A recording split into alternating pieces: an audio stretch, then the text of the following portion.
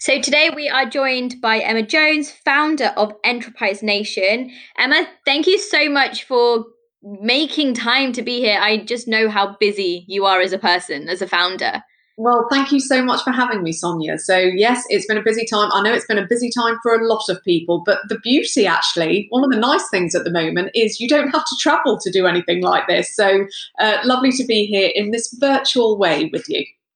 It's great though, isn't it? Though before we get into you yourself, your business, I just want to pick up on that point. You don't have to travel to get anywhere. 100% agree with that sentiment. But I found myself filling up that travel time with extra meetings, which wouldn't have normally happened. So I don't know if you feel the same, but I feel like I've lost hours, not gained them. So it's really interesting. I do think there has been a tendency to do that the more that we've got into lockdown. So I think at the beginning of lockdown, everyone was so shocked by what was happening in the first place that everyone just kind of thought, oh, how do I do the work I was doing and now do it in a different place? And at Enterprise Nation, we've kind of worked solidly hard because we were very quickly having to respond to what businesses needed. But you're right. I think what people have now done is almost just acclimatized, and they've taken what was their physical world and just put it into the virtual world. And so I possibly could say that there's maybe kind of one meeting a day that I do kind of sit and think, was this really necessary? But I have to say, overall, and I always, Sonia, try and look for the kind of highlights, the good points, kind of, what can we take as a good thing from this? And I have to say, overall, I think people have become much more productive because you haven't got that commute time. I just think sort of more work is getting done, but hopefully more work is getting done and it's still freeing up time for people to walk in the park, homeschool their kids, etc. So I'd like to think that the UK does look back on this as a time where productivity was on the rise.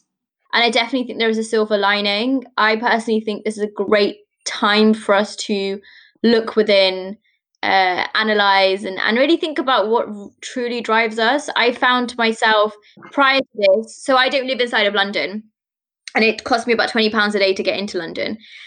But I would go 4 times a week just thinking that's how you meet people, that's how you do business. And now I've probably connected with so many more people than I have online than I would have in person, but also they've moved faster.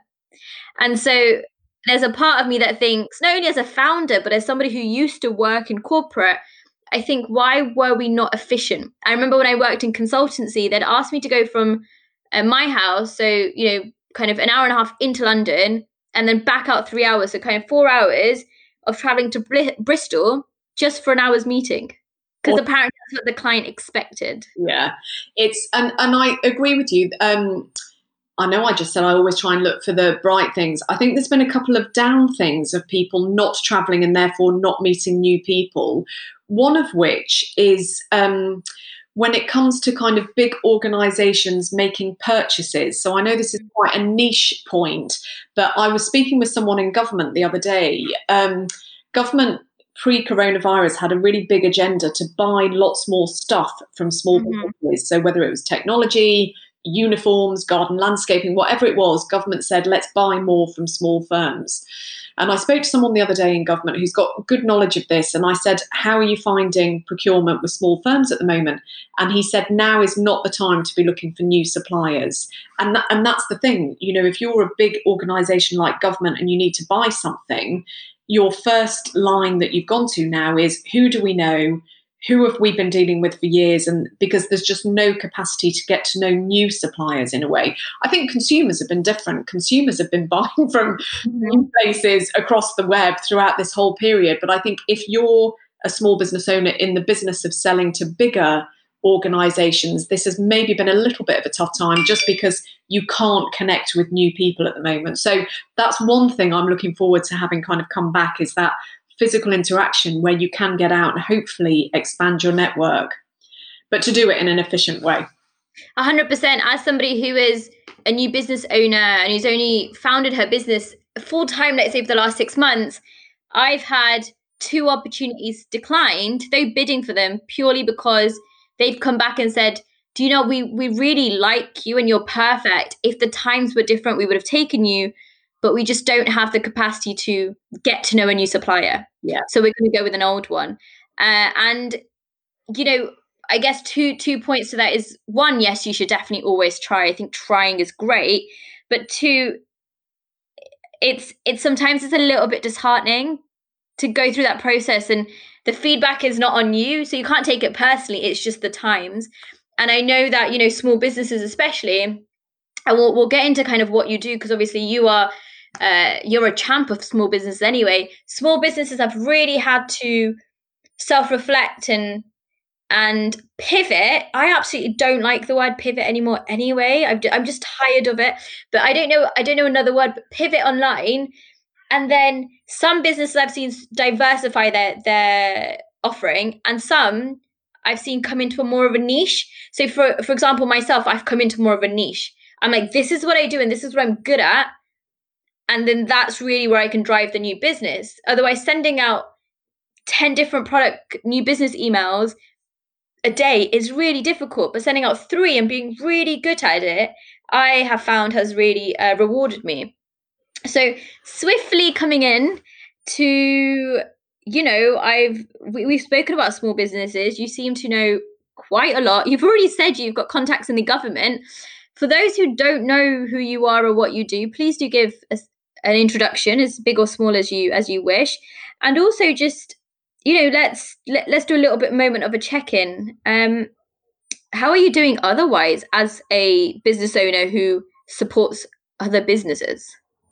So maybe if I do the intro first, and then I'll come back to how this is all feeling for us as a company, but me as an individual. So yes, our job is to support small businesses. We've been doing it for a very long time, so over 10 years. And the way in which we support small businesses is pre-March. We did host lots of physical events. So we used to run 300 events across the country. We pivoted. I know you don't like that word, Sonia, but as you say, for the sake of not finding another one, we pivoted very quickly. So all those events are now online. And we've also got a very strong online platform that hopefully connects small businesses to each other, to content, to advisors, so that they can get the answers that they're looking for. So by view of that being our world, then yes, it's been an incredible kind of 3 months. And I think the first thing, when lockdown first happened, and we're a team of 30 people, who are all, the one thing I'd love to say about everyone who works at Enterprise Nation is their passion and their heart is focused on making life easier for small businesses. So of course, when lockdown first happened and we just had thousands of small businesses, we've supported over 150,000 small businesses since the 1st of March. And when all of these businesses are coming onto your platform and they're saying, I think I'm going to have to close, I'm going to have to lay people off, where do I get money from? Am I eligible for this government support scheme? What does this mean just for the future of my life if I don't have a business? That's a really sobering moment for a company that delivers business support. But in a way, we didn't have too much time to kind of think and ponder. We just had to very quickly get into react mode. So we set up a coronavirus support hub. All of the team have been absolutely amazing. And this has been a huge learning for me, is how you can have a team all working from spare rooms, attics, bedrooms, garden sheds, and still come together and support small businesses has just been, again, very sobering for me to kind of watch as the person who runs the business. So the team went into massive kind of react mode. We've supported loads of businesses. The team have been really motivated as well because of that. So I know some employees have found it kind of really hard because just every day feels like a work day. But there's one thing I'd love to think that we've tried to maintain in the business, which is this sense of almost, this is why we exist. We exist to support small businesses. They desperately need our help at this time. And that's kind of galvanized the team. So in a way, up until now, the team haven't needed to physically be close to each other. I actually do think that is starting to change though now. So I think, you know, the team have had 3 months at home, even though, interestingly, I went into our office on Monday and we had team stand up on Monday, and I was like, right, guys, I'm back in the office. This is all that we're going to do to make it safe for you to come back. And I was met with this deafening silence. So I'm still not quite sure people are quite ready to head into an office. But yeah, it's just been a time that we will never forget when businesses needed that support. And hopefully we've kind of risen to that challenge, and we've still got lots more to do. We're announcing a couple of programs next week. So the team is still kind of super busy in doing that, but hopefully we've helped people stay in business on the back of it. Yeah. One of the things that you picked up on, and it's the tiniest thing that you've said that I picked up on, and it's very much because as a new business owner, and so running the LMF network, I am out there trying to build partnerships and a brand sponsorship and really just collaborate with others. And what I realized is, and it was similar, I spoke to Vanessa, who runs We Are the City, is you said you've been around for about 10 years. And so today you are at this position after 10 years, but the beginning must have been really difficult. And for some reason, regardless as I'm a new business owner or an old business owner, you can't help but compare and be like, oh, I'm here today, but look at this business. They're getting the partnerships, they're getting the income, they're getting the brands. What do I have to do? And I guess my point being is throughout this actual podcast that I've been hosting, the one thing I've really learned is not to compare your journey with someone else's. Like, it's beautiful, but everyone so far has made that similar statement. But kind of going into a question is, how did you actually start? And I want to know, the deepest, darkest, miserable times, to be honest. Like, how did you start? Why did you start? And most importantly, did you ever think that you were going to be here where you are today? Wow, lots of questions all at once. And first of all, by the way, the kind of, you're starting out, we're 10 years in, how did we get to a point of the partnerships and what have you, is, and it's the one thing I say to kind of founders who are at the early stage of starting is, loads and loads of hard work and hustling is required. And I do, just as a one thing on this for your listeners, is I do sometimes think that people who are starting a business think this is going to be an overnight success. I've got a new tech idea, it's going to take on the world, and in a couple of years I'm going to sell out and make a fortune. But even Mark Zuckerberg will tell you it takes a long time to build a really strong, sustainable business. So definitely kind of worth doing, but it takes a while. So I started, Enterprise Nation is my second business. I started my first company when I was 27. It was a .com company called Techlicate.com. And that was an incredible experience because I started that with a co-founder. And essentially what that business did is it helped inward investors coming into the UK decide where to go, because that was kind of my background. So I started that business, and 2 years into that company, we were acquired by a bigger business. So we had a big company come to us and say, we'd like to acquire you. So I did have the kind of good fortune of having started, grown, and then sold a business within a 2-year time period. And therefore I learned a huge amount kind of really quickly. So kind of all of those learnings were then put into starting Enterprise Nation.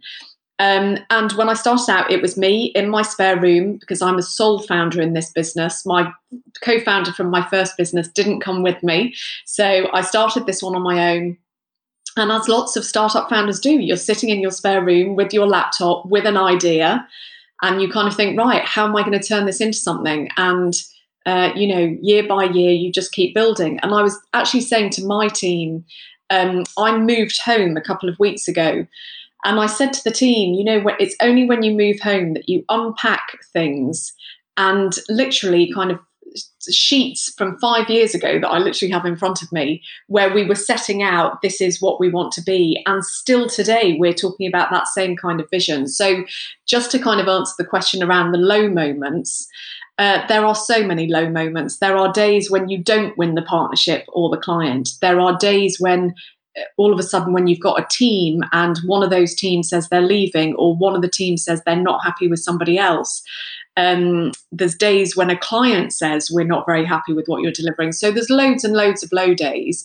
And the only thing that you can do to get up the next day and keep on giving it your best is to remember why you did it in the first place. So, looking back on these old papers where we've always said, we want to be the UK's most trusted business support community.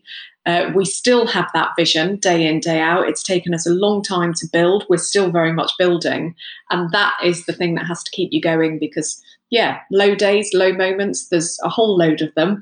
And so you have to just kind of stay rooted in why you did it in the first place. And if you still feel a strong conviction for why you did it in the first place, you'll find the reason to get up again and keep going.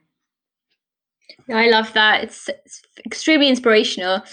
Yeah, I apologize in advance for the amount of questions I ask. I'm an extremely curious person, but also um I just find myself getting really passionate and have a lot of energy in things. And it just comes across. I'm like, I just want to know everything so I can write it down and use it later.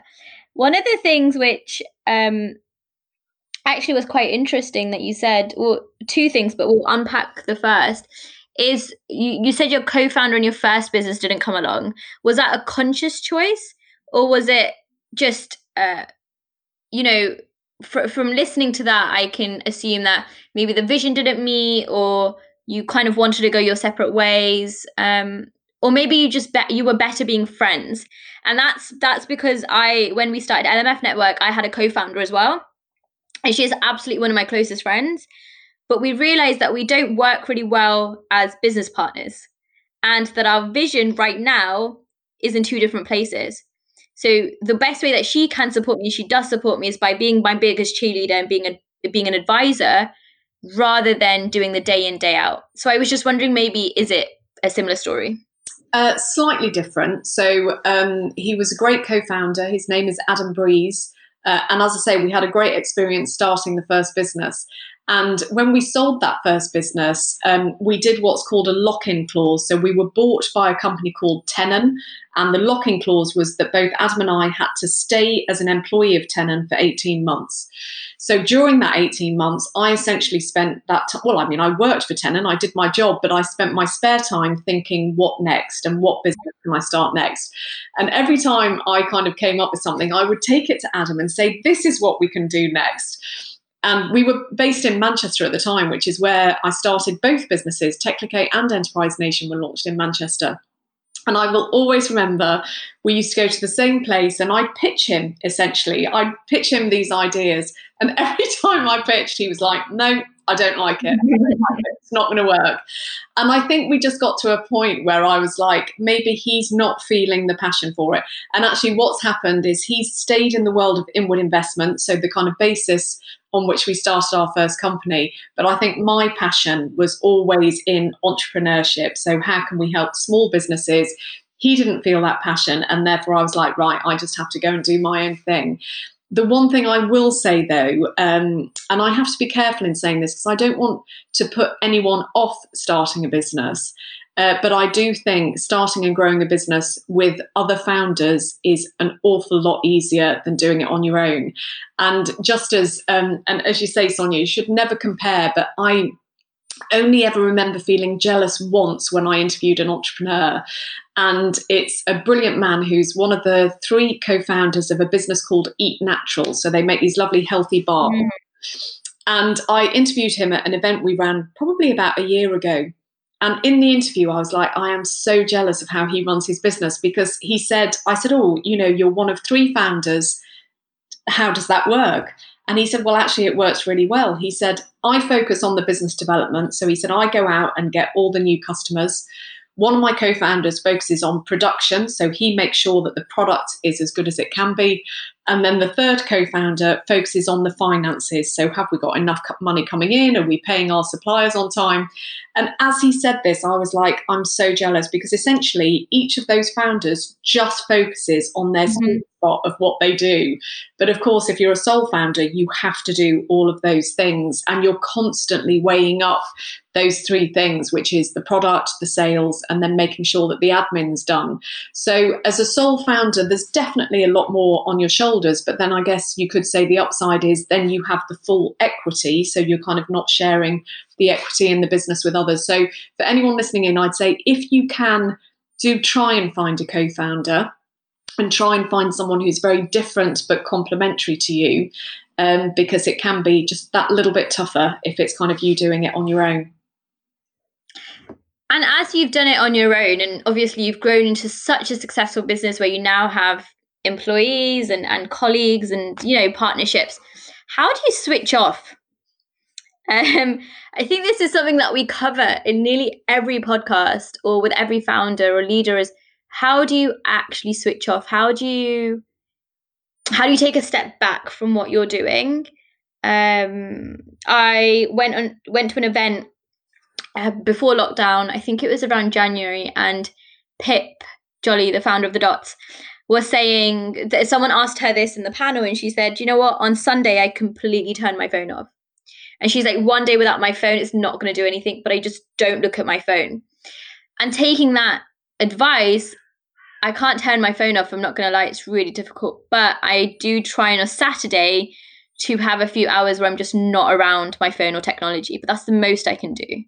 Do you have any advice, any tips? Yeah, I'm not the best person to ask of this question. And just to explain, there are times, so I run, and I quite often joke that the only time I'm not thinking about the business is when I'm running, and that's just because I'm trying to think about how I take my next breath. But I have to say, I have no kids, no relationship, I have work.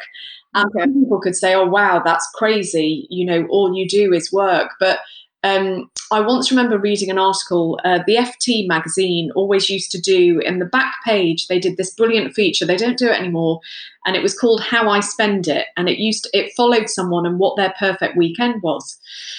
And I would read it every week. And most weeks it was, you know, the person goes to the flower market, they buy flowers, then they buy lovely pastries, then they have a lovely breakfast with their family, and then their friends come round. So it always used to be that.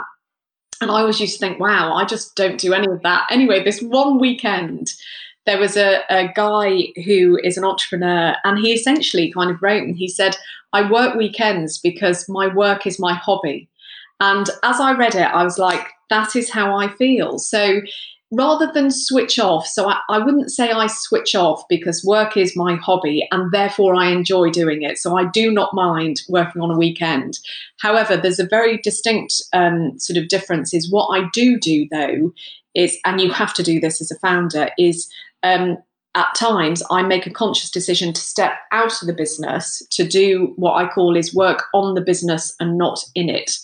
And so pre-corona, what I would do is travel once a quarter out of the UK, because if you go out of the UK, people who are sitting around you aren't speaking English. So you're kind of not eavesdropping on conversations.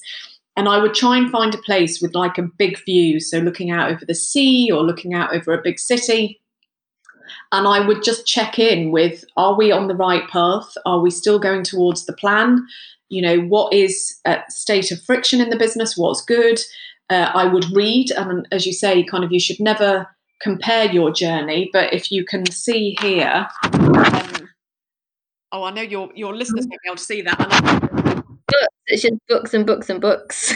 But actually, I had a Zoom drink with a journalist last night, and we were comparing books because all of the books pretty much that are on this shelf are around the stories of entrepreneurs. So that kind of each quarter when I go away. So the recent one I read was called The Everything Store, which is how Jeff Bezos has built Amazon. Brilliant book. And so what I do is every quarter move away, literally, physically, check in with how the business is doing and kind of have this aim to work on it rather than in it. So that's not shutting off, but it is just kind of checking in, you know, are we doing the right thing? But yeah, work-life balance, as I say, I'm not the best person to comment on it, but that is just because I love doing what I'm doing. And it's the advice I give to anyone who's thinking of starting a business is base a business on doing what you love, because then when you spend all the hours that it's going to need, it doesn't really feel like hard work because you're spending it on doing something that you like. Yeah, I'm probably gonna use that as your like Instagrammable quote, to be honest. I always ask, you know, social media is so important. Social media is so, it's necessary, I think, at the moment to build your business. So the quotes that we use and the words of advice, being online and now having to move your business online, going through this time of transformation, let's say, how important has technology and has social media or social presence been in building your brand? Have you seen a difference since you've come online? Yeah, huge. And actually for this, it's not necessarily an Enterprise Nation story. It's what we see with our small businesses is that when throughout coronavirus, when businesses had kind of said, right, I've got the money that I need, so whether they'd got their cash grants, they'd got their sort of government support money, we then kind of said to our community, right, if you're now looking to trade, what kind of content, what kind of support do you need? And overwhelmingly, the majority of our businesses said, teach me how to do more online. Show me how to build a website. Show me how to have a better social media presence. Show me how I can productize my knowledge and start to sell it across the world using powerful marketplaces. And so, and again, I was speaking to somebody about this earlier today. Government is kind of delighted about this because when you look at organizations such as government, they try and nudge their citizens and small businesses to do certain things that they know are good for us. And one of the things that government has desperately tried to get small businesses to do over the past kind of 10 years is do more online, is to be more digital, embrace things like cloud accounting software. Government has been desperate to try and encourage 6 million small businesses to do this. And in the past 3 months, 6 million small businesses have pretty much kind of taken to this. So social has been huge. I don't think it's any surprise that during the time of lockdown was the time that Facebook used to announce that it was launching Facebook shops, because millions of businesses who've got a profile on Facebook and Instagram immediately were saying, how do I now commercialize the relationships that I'm building online?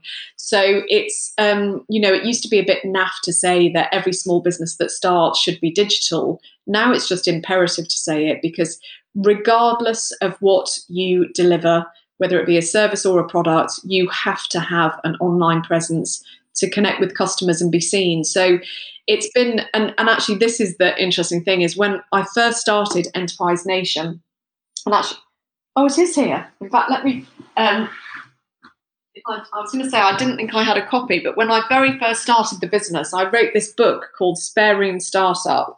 Amazing. So this was written, I think it was 2008. And what is absolutely incredible is 2008, this was published. There is no reference in this book to Twitter, Instagram, or Facebook because they don't exist. Yeah, exactly. So, 12 years ago, as was, starting a business was straightforward. But now, starting a business when you can have, low or no cost technology to help you do it, it's hugely enabled entrepreneurship beyond comparison. So, small businesses that are embracing anything that's online are doing really well. I agree so much. So we were already, through the LMF network, we were already hosting virtual events, but only once a month. Everything went online. Half of my income was gone in March because my clients weren't able to transition online as fast. April had no income, so we worked on building community. We did 21 webinars through our network, had nearly 1,000 signups, literally increased our social following online by 50%, and in 3 months by 100%.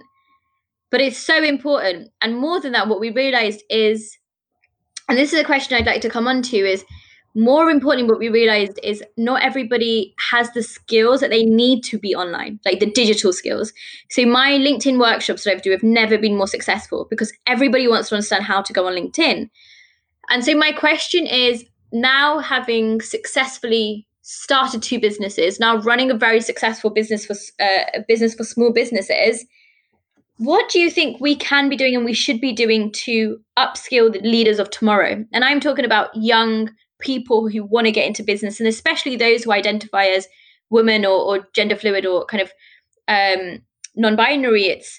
It's how can we encourage them? How can we upskill them to get into the world of business? Because there's so many more, like you said, skills that they now need that you didn't need before. Yeah. Well, the biggest thing that young people have got on their side is technology awareness and adaptability. So this is one thing where, and we used to run a campaign called Next Gen, which was all around helping young people start businesses. We're bringing it back actually in September because we're seeing so many young people now, either they don't have classes at college because college isn't happening. They're kind of looking around saying, what am I going to do for the whole of the summer because I've got nothing to do. Self-employment could be the thing that they start. So the one thing that young people almost don't need training in is the digital side. However, there is then the education on the other bits of business. And, we always try and keep business kind of basics at Enterprise Nation in terms of we don't want to ever overcomplicate business, because if you overcomplicate business, people won't try it. And so the thing that I think young people really want to feel that they need is confidence. So how can somebody give them the confidence that they've got the abilities to get going? That's quite a difficult thing to teach. That's kind of more something to cultivate. However, then there are things like the accounting basics of when you start a business, make sure you're selling more. So more money is coming in than is going out. And if you look at the number one reason why businesses fail in the UK, that is the reason why they fail, because the business owner just spent more than they were actually making. And I know it sounds really simple, but businesses can be that simple, and it's, you know, it differs depending on when the volumes go up, but otherwise it's still the same. Enterprise Nation still today has to make more than its cost going out. So it's more in that kind of education where I think young people are saying to us, look, I know how to use technology. I'm a whiz on Instagram, but have I got what it takes to start a business? What are the business basics I need to know? How do I pitch? So, you know, how do I pitch to a client? How do I find a client in the first place? How do I price my product to know that I'm going to make some money at the end of it? And then, of course, once you've got a client, how do I maintain that relationship to ensure that that client keeps on coming back to me? So it's more the nurturing of the business journey, I think, that young people particularly are saying that's where I want some training, skills and education. Thank you for listening to Strategically Winging It. My name is Sonia Barlow. I'm the host of this podcast, and I hope you enjoy the conversation as much as I did. If you'd like this show, please do subscribe, like, and share. If you'd like to be on the podcast, just drop us a direct message on our Twitter or Instagram, which is at Sonia Barlow UK.